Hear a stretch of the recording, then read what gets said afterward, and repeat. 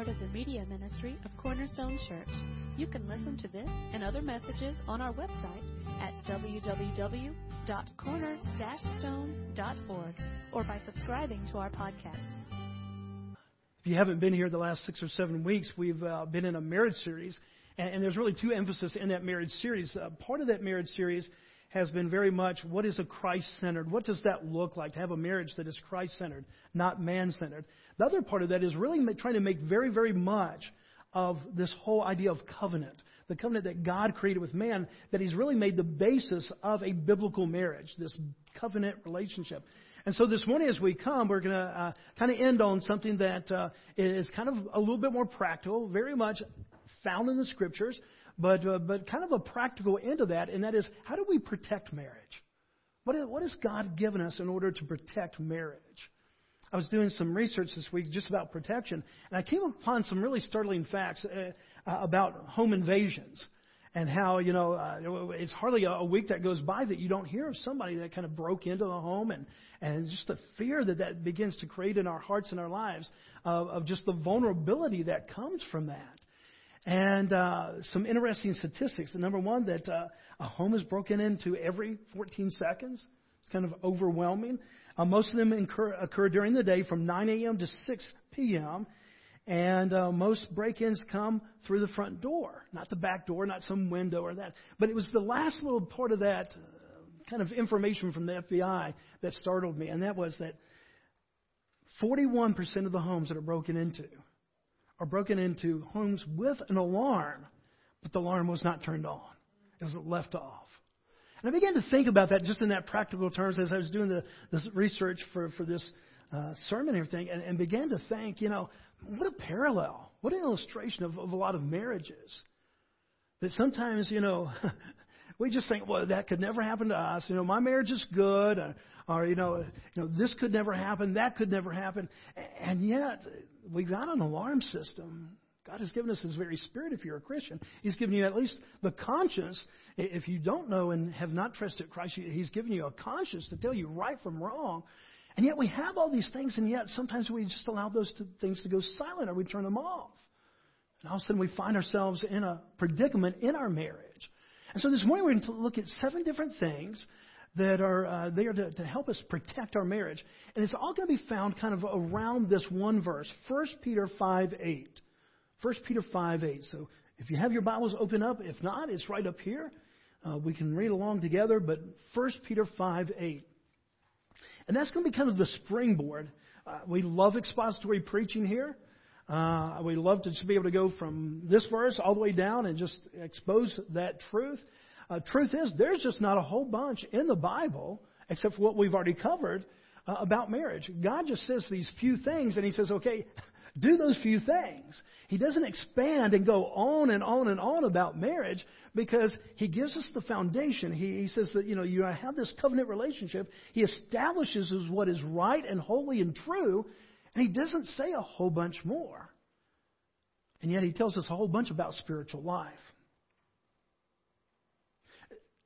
I don't know that we always really consider marriage to be a spiritual event. But folks, I promise you, at its core, it is a spiritual event. God intended in the Garden, Genesis chapter 2, for it to be a spiritual event. When He says the two shall become one, it is a spiritual event. Now, you may not be a Christian. You may not have been a Christian when you were married. But I promise you, even then, in the idea in the heart of God, marriage is a spiritual event. So it makes perfect sense to me that it also would come under spiritual attack. Now, let me tell you real quick. I know I've only been here 6.5 months now. And some people may wonder, okay, well, Bobby, what is your whole idea about Satan and temptation and spiritual warfare? I believe in all three because they're in the Bible, okay? But here's the thing. There's a lot of things that we sit there, well, just the devil made me do it. No, your old man made you do it. The lostness of your old man, you allowed that old man to creep up. We blame a lot of things on Satan, folks, that is just our own old self and that old corruption. And we haven't died to that and let Christ live in us. But there are some things that truly are just satanic attacks. Think about it this way. God designed marriage and marriage to be the cornerstone of family. And then marriage and family to be the cornerstone of all culture and society. This is the building block upon which He has put all the world. He established in Adam and Eve this core foundation. And then He said, okay, I'm going to build everything else upon that. Not upon, government or this, that, and the other. He said, no, upon this foundation of the family. So if you're Satan and you really want to attack a culture or a people, where would you go? You go to that core. Have you ever played Jenga? That's that little game where, it's all put together and when it's your turn, you have to pull out a part, hoping that the whole structure doesn't come down. Well, in a way, we're in a spiritual Jenga, and that marriage is there. And Satan, I truly believe that he is sitting there trying to pull out some of those foundational pieces that God has established in His Word. And we're watching marriage both as an entity and also just in the beauty of what God ordained. We're seeing that starting to crumble in our society and our culture. So it's not surprising to me when I open up the Bible and it says in 1 Peter 5:8, be sober-minded, be watchful. Your adversary, the devil, prowls around like a roaring lion seeking someone to devour. In other words, the Bible doesn't ever kind of sell Satan short. He says this spiritual warfare is real. When you're trying to live for Christ, not only do you have this old man still kind of competing for his selfish ways and the old prideful ways that we grew up before we trusted Christ, not only do we have that to contend with, but there is an adversary. There is another one who's coming in and trying to fill our minds with lies. And so what does he tell us here? Be sober-minded. Be watchful. Turn on the alarm. Turn on this alarm because you know that you're going to be under attack. These are paraphrases of the Message, the Amplified. I like that sometimes just for comparison. It makes me kind of think. I never do serious Bible study from a paraphrase. You always want to go to a true translation. But sometimes just to kind of, open up your mind and say, okay, how else could you look at this passage? The Message says that verse this way. Keep a cool head. Stay alert. The devil is poised to pounce and would like nothing better than to catch you napping. Keep up your guard. Well, I like that. The devil would like nothing better than to catch you napping. And maybe napping in that very place that you think, well, that's probably the most secure part of my life. All these other things, my job is insecure, the future is insecure, all these, my finances are insecure, but at least my marriage is secure. And so sometimes we can kind of go on autopilot. 33 years of counseling with couples. They come in every age, every size, every variety, and every difficulty. And one of the most common things that you see after this pattern of 33 years is that a lot of it, they really were just caught napping. Got so focused on some other things that they kind of left the front door open. They didn't turn on the alarm. And all of a sudden they found themselves in that place where they were struggling in the midst of their marriage. So this morning I want to share with you 7 things that I believe that God has given us to help protect marriage in a personal way, and in doing so, protect marriage in that bigger picture for our culture to be able to see. Because marriage is a reflection of Christ in the church. We get that great honor to be able to reflect in a gospel-centered, Christ-centered, grounded in covenant marriage. We get this great honor to reflect to the world Christ in His church and a covenant that He will never break. Folks, I don't want to alarm you. The purpose of this morning, this protection, is not to create fear. We are not to be people of fear. The Bible says that we are not to have a spirit of fear, of timidity, but of power. At the same time, there needs to be an awareness that we would say, okay, God, since Satan would want to attack here, how do we defend that? The first thing is to prioritize your marriage. Everything that we've seen from Genesis on has been this picture of leaving what was familiar in the old and coming into this new relationship. Remember, several weeks we looked at Genesis chapter 2 and Adam and Eve in that first marriage. And in Genesis 2:24, Remember these words. Therefore, a man shall leave his father and his mother and hold fast to his wife, and they shall become one flesh. There's a leaving, remember, and a cleaving that we said together. They were leaving mother and father. They didn't turn away from mom and dad. They still go over there for Thanksgiving and Christmas. You didn't abandon mom and dad. But there's a new priority in your life. All of a sudden, you know, many of you know my oldest daughter got married last year, and I was replaced. My youngest daughter is getting married in December of this year, and I've already been, replaced there.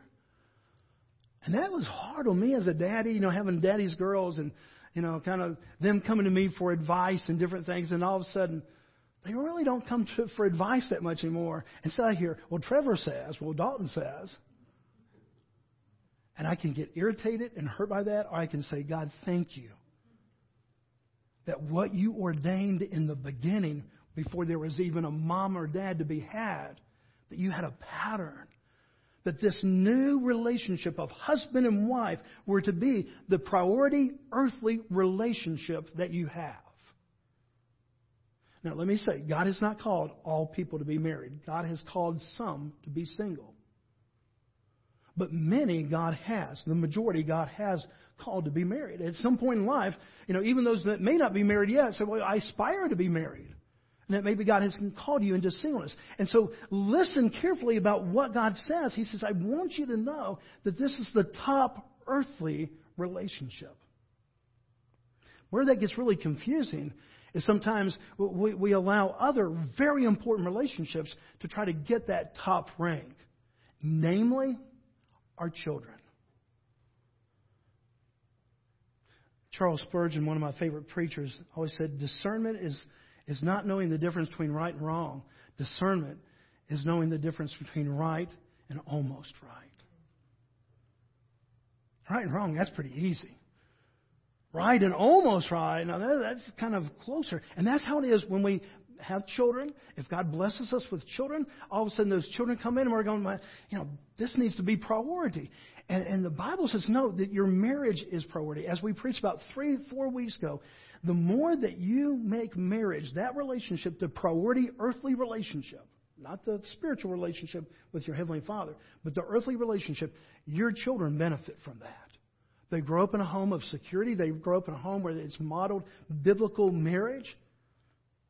Man, we have a basic wiring that I believe that God put into our DNA before the fall. I think it was when He breathed life into Adam, I think that He put into the heart of every male, every man, a DNA of providership. Not just the responsibility to provide, but a joy to provide. When I was growing up, Christmas was all about, hey, I became a husband and then a father. I could care less if I ever got another gift. There was a joy on Christmas morning. I'm sitting back and watching my wife and my children open up gifts. Now, folks, that providership, man, has been corrupted by the fall. Sin came into it, and so we get kind of really off track. But I think it's still part of that original DNA that God has called us to provide. Ladies, He's put in you a heart of protectorship, to protect the family, to make sure that everything's, there's no better joy than when all the kids are around the table. Especially once they grow up and they move off. And you get them home Thanksgiving or Christmas and everybody's there. My wife is one happy woman. She really is. Why? Because there's in the heart of woman, before the fall, before sin came into this world, He put into the heart of this mother to be, Eve, this DNA of protectorship. Well, this providership and this protectorship are not bad things. Only they've been corrupted by the fall. And so sometimes, because of the fall and because of our own selfishness and because of the corruption of that, sometimes we get things out of line. And folks, I'm telling you, this is one area that I've seen repeatedly over and over again. I love my girls. But one of the greatest temptations is to move children up the rank and put them above the marriage. Let me put this little caveat. There are seasons in life when that has to happen. But that's not the normalcy of what God intended. There are certainly days, hours, maybe weeks, maybe even months when you have to kind of do that just for that season of life. But that's not, well, when they're born to the time that they're 18. No. Now you need to be teaching them what it's like to have a biblical covenant-centered marriage. And it's so easy on this particular one to kind of make the children the rule instead of the exception of the rule. Second thing, not only do we need to prioritize marriage, but to protect our marriage, we need to have our own, we need to prioritize our own spiritual growth, our own personal growth. Have you ever watched National Geographic and watched a pride of lions go after their food? And they kind of get together and they kind of calculate, I guess in lion speak. And they look over the herd or the flock that's before them, and they pick out the weakest one. And none of the lions are going, well, that's just not really fair because we're big and kind of strong, and look, that's just a little baby. No, all they're worried about is one thing, dinner.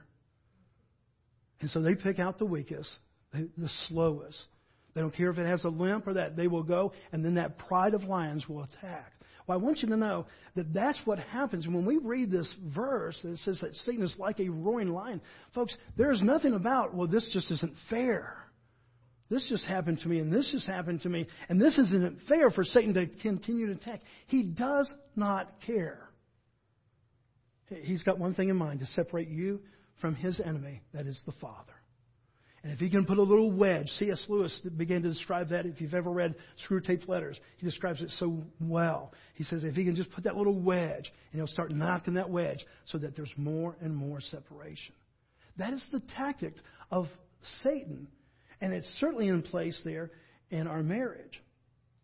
And so when we begin to think about marriage, 99.9% of the time when people come in for marriage counseling, their heart's desire is for me to fix their spouse.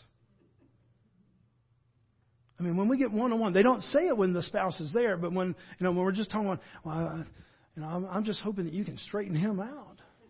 I've been trying for 17 years and I can't get through that thick head, but I was hoping maybe you, the pastor, could.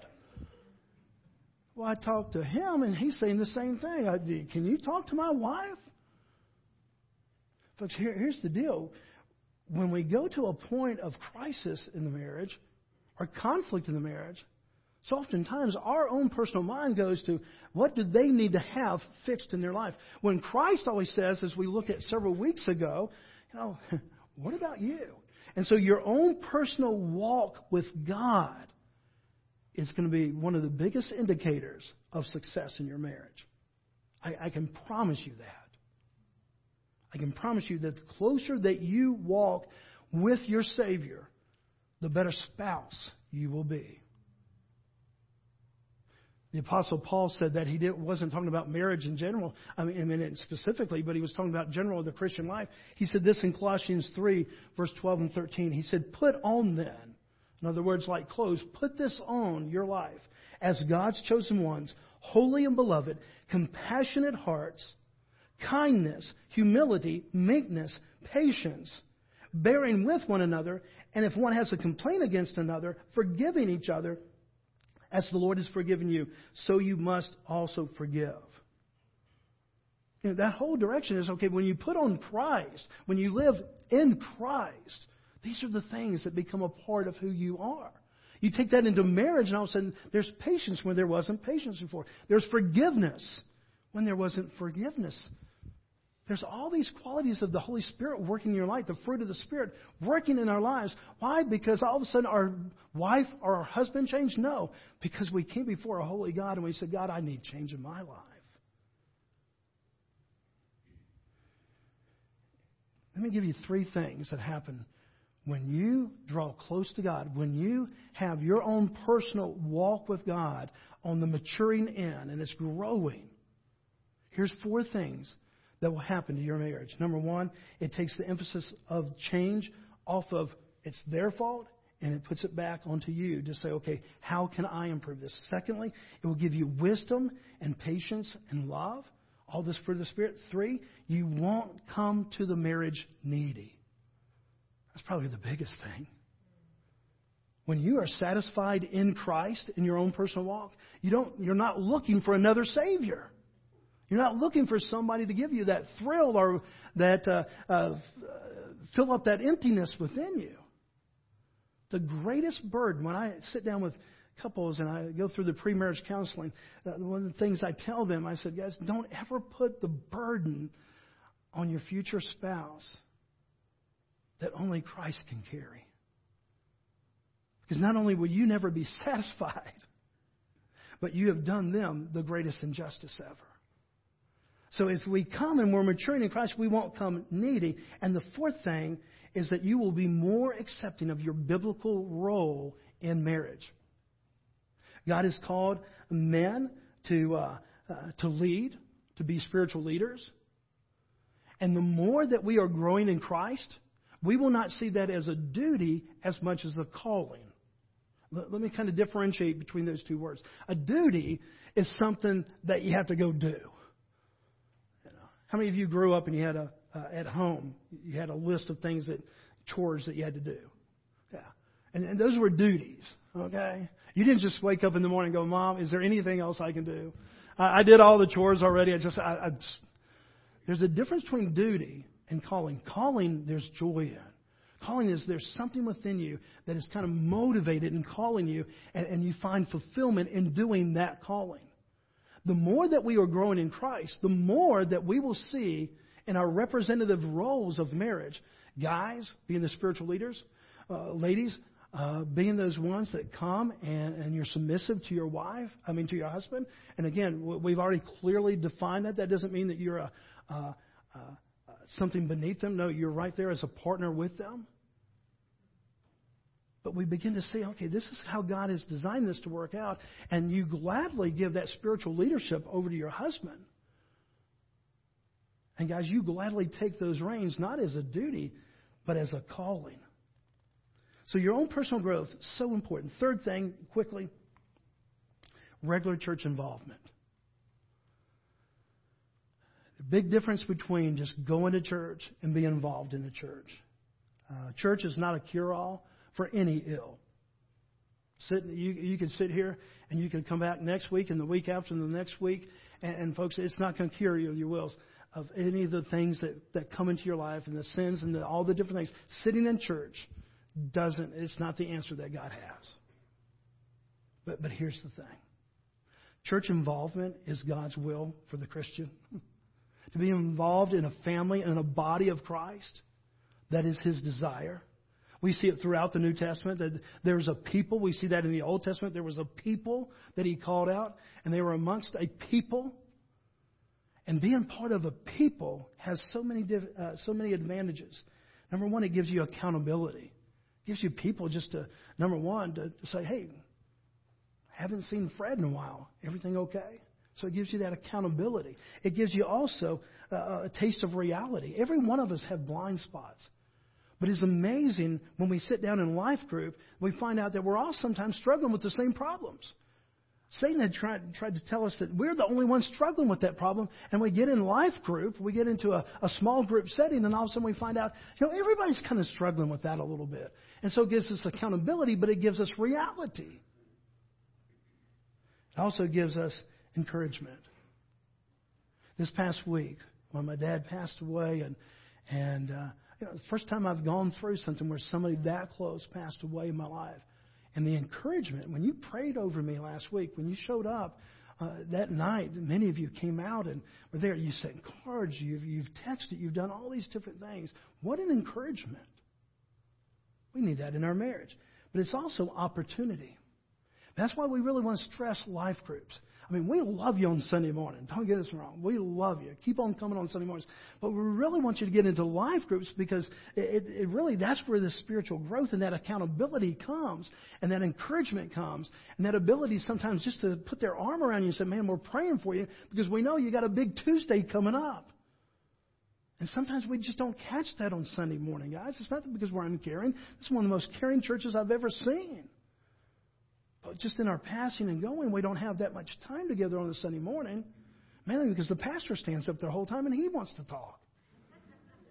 But in a life group, we get to talk with each other. We get to learn of one another. And so what we see here is that regular church involvement, folks, I can give you all kinds of statistics. People say, well, yeah, I've heard that just as many Christians get divorces. No. People who may call themselves of a Christian faith, but when they really start tracking it of people that were involved in the life of the church and in accountable relationships, that number goes down a whole bunch. I mean, a whole bunch. And so being a part of a regular church involvement, that's what God has ordained. The writer of Hebrews said it this way: let us consider how to stir up one another to love and good works, not neglecting to meet together as is the habit of some, but encouraging one another, and all the more as you see the day drawing near.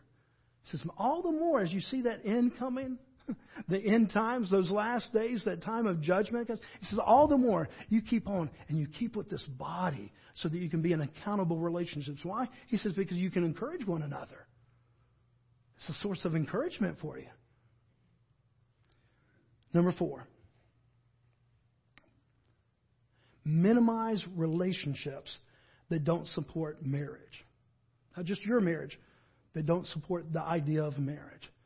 I would go as far, I kind of tamed it a little bit, to eliminate relationships. But I still want us to be a missional people. I still want us to go out there and have relationships with those people that don't always agree with us. But because you have to be very, very careful of living in a culture that does not hold marriage in the same biblical view that you would.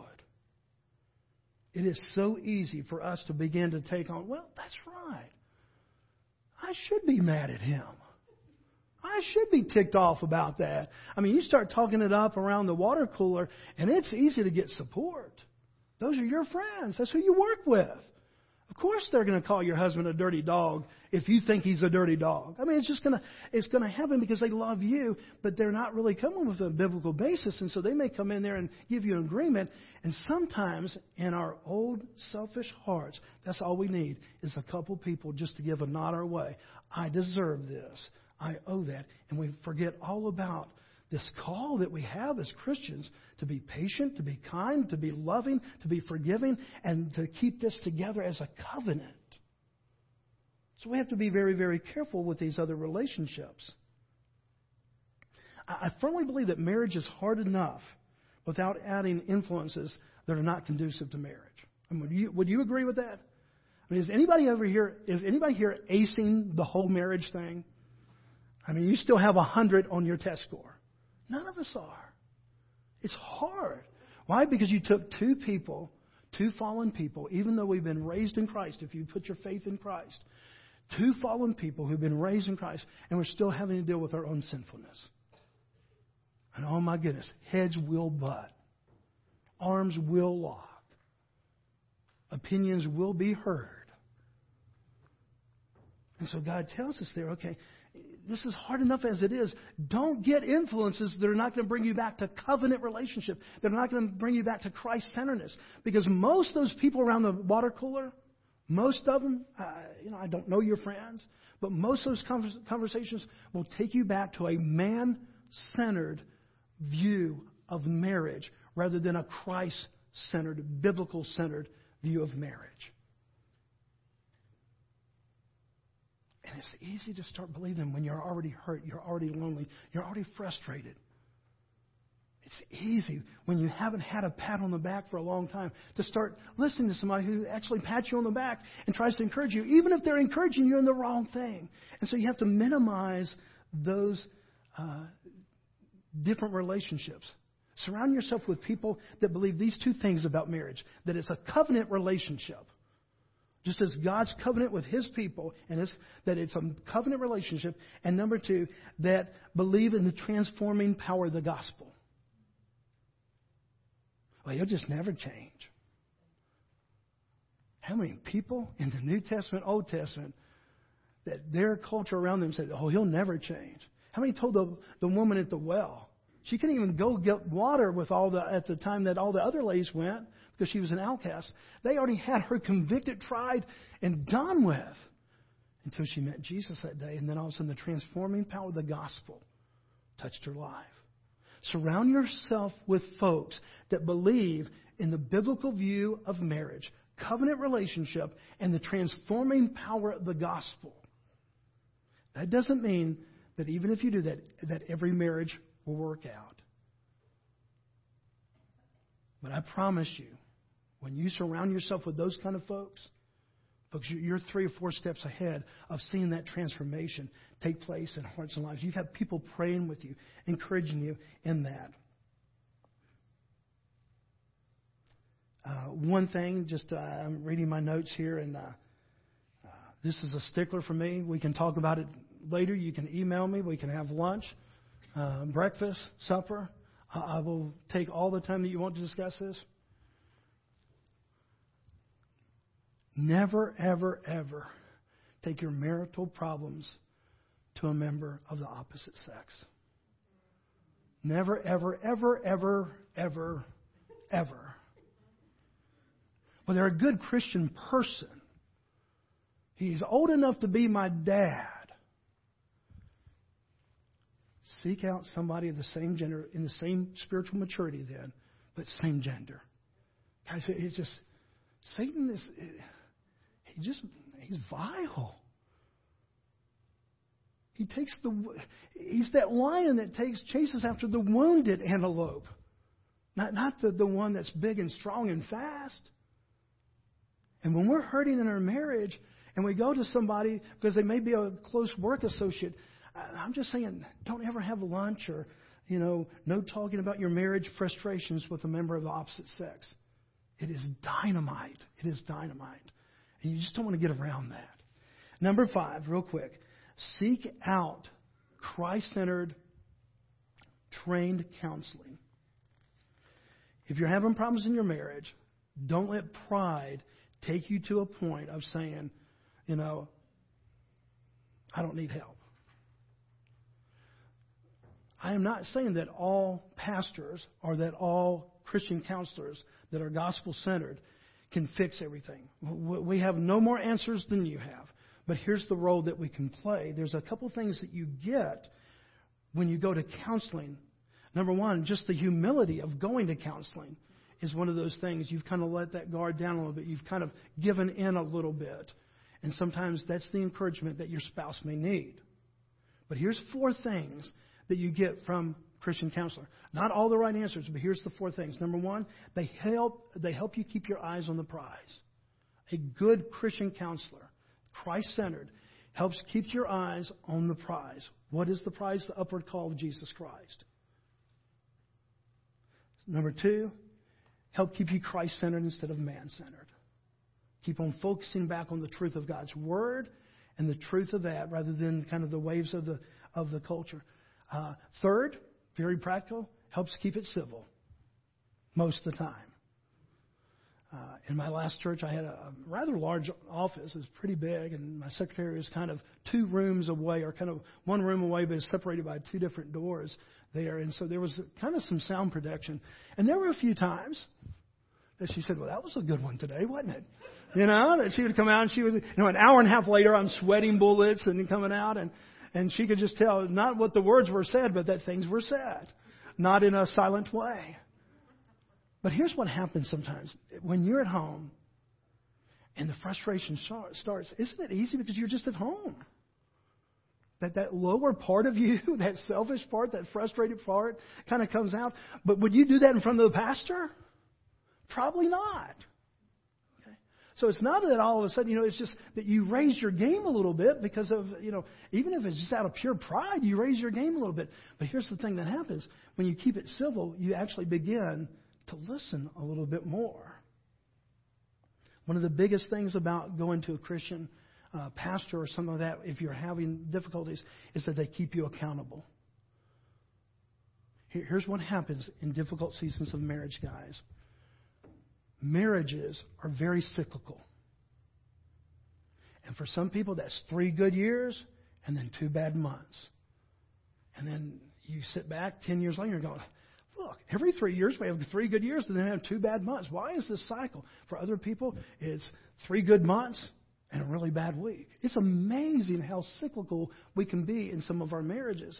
And so what happens is all of a sudden we say, okay, we're going to fix this. We're going to go get attention to this. We're going to get godly counsel. But then all of a sudden you get out of that bad season and you kind of hit a good season. You're going, good, we don't need him or her or whoever it might be that you're getting good gospel center. No, that accountability, we all need accountable relationships in our life. And we need somebody to simply ask. Like a lot of my homework when I'm doing counseling, again, this week I want you to take a 10-minute walk. And when you take the 10-minute walk, you have to hold hands. And it's like, I'm talking to 40-year-olds and they're acting like middle schoolers. I'm not going to hold her hand. Oh, yes, you are. You're going to create intimacy. You're going to create intimacy. You're going to hold hands. You can squeeze if you want to, but you can, you're going to hold hands. And sometimes it's like telling the two, if you had two sons or two kids, go over there and give your sister a hug. I'll be glad to.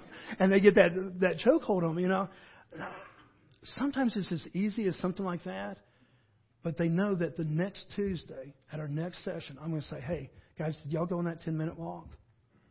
Did you hold hands? Sometimes we need that. As grown adults, we need accountability. Number 6, as we're closing, invest in your marriage.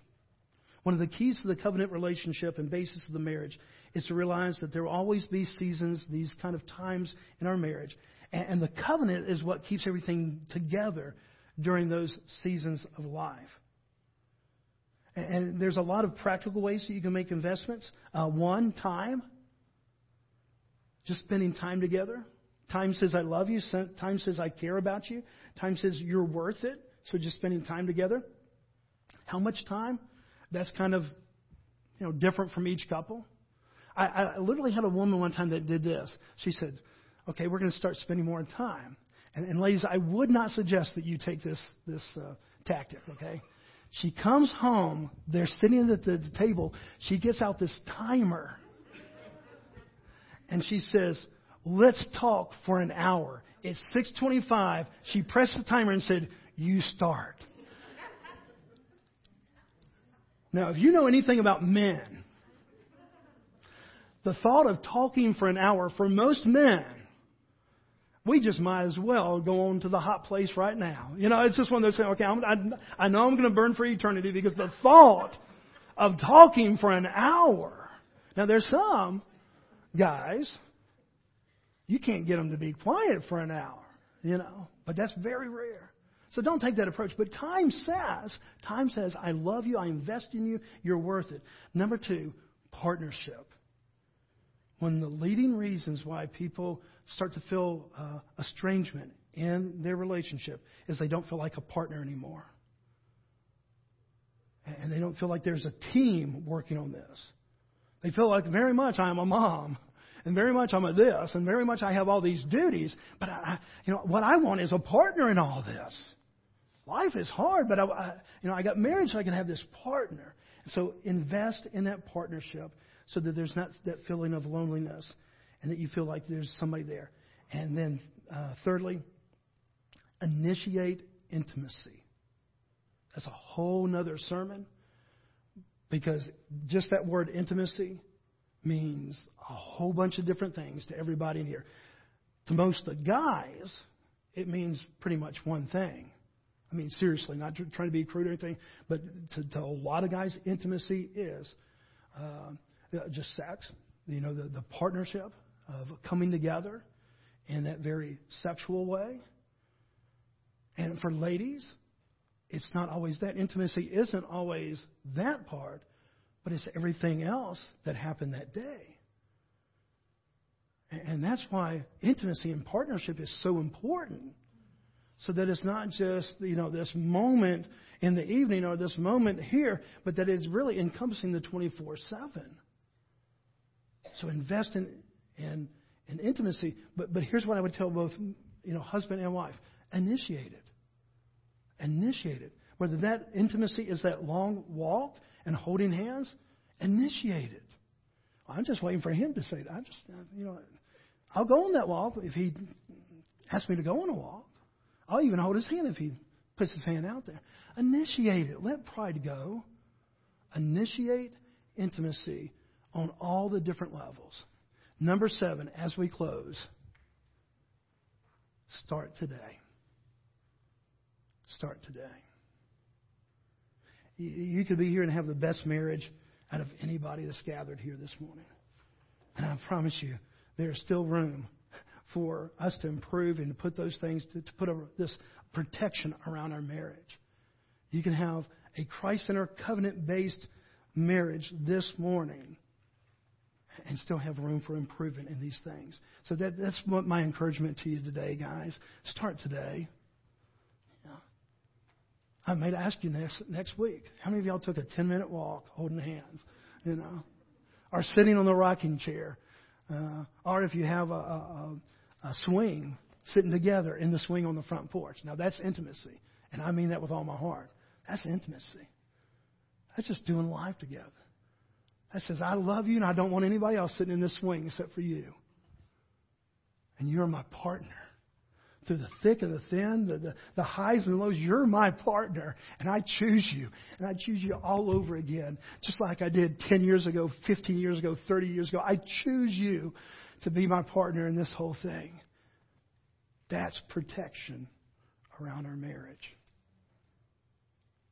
Let's pray together today. Father, God, we talked, Father, this morning, very practical things.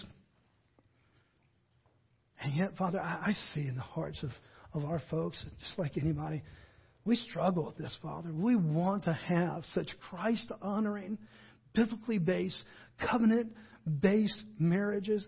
And yet we have this thing called selfishness. We have this thing called pride. We have this thing about, not wanting to be the first one to say, I'm sorry, Father. We have all these things that Satan doesn't even have to tempt us with. They're just part of that old man. But, Father, I do believe that Satan has put attack and placed, Father, just this roaring lion attitude on marriage and this culture and this society. And so, Father, more than ever, Father, will you raise up biblically based marriages, covenant-based marriages, Christ-centered marriages. Father, it is so easy for us to be the moral police of this world and say, well, that's not marriage, that's not marriage. Father, will you raise us up to show a shining example of what biblical marriage is to this world instead of just pointing out what's not biblical marriage? Let your people be a light in the darkness. And our prayer, our humble prayer before you, Father, this day, let it start with us. Little church in Jefferson, Georgia. A small gathering of people. Will you allow it even to start with us? That we would just make proclamation. And we would just encourage one another. And we would hold one another accountable. That we want a Christ-centered covenant marriage. So we love you, Father. Thank you that you've given us your word. Thank you that greater is He that is in me than he that is in this world, Father. We don't have to fear Satan, Father, because you have given us, Father, now through your Holy Spirit, a power, not of timidity, but of this power. And Father, you are the transforming God of the gospel that can change old attitudes, old ways, and make new creations. And Father, we pray that for our marriage even this morning as we pray this in Christ's name. Amen.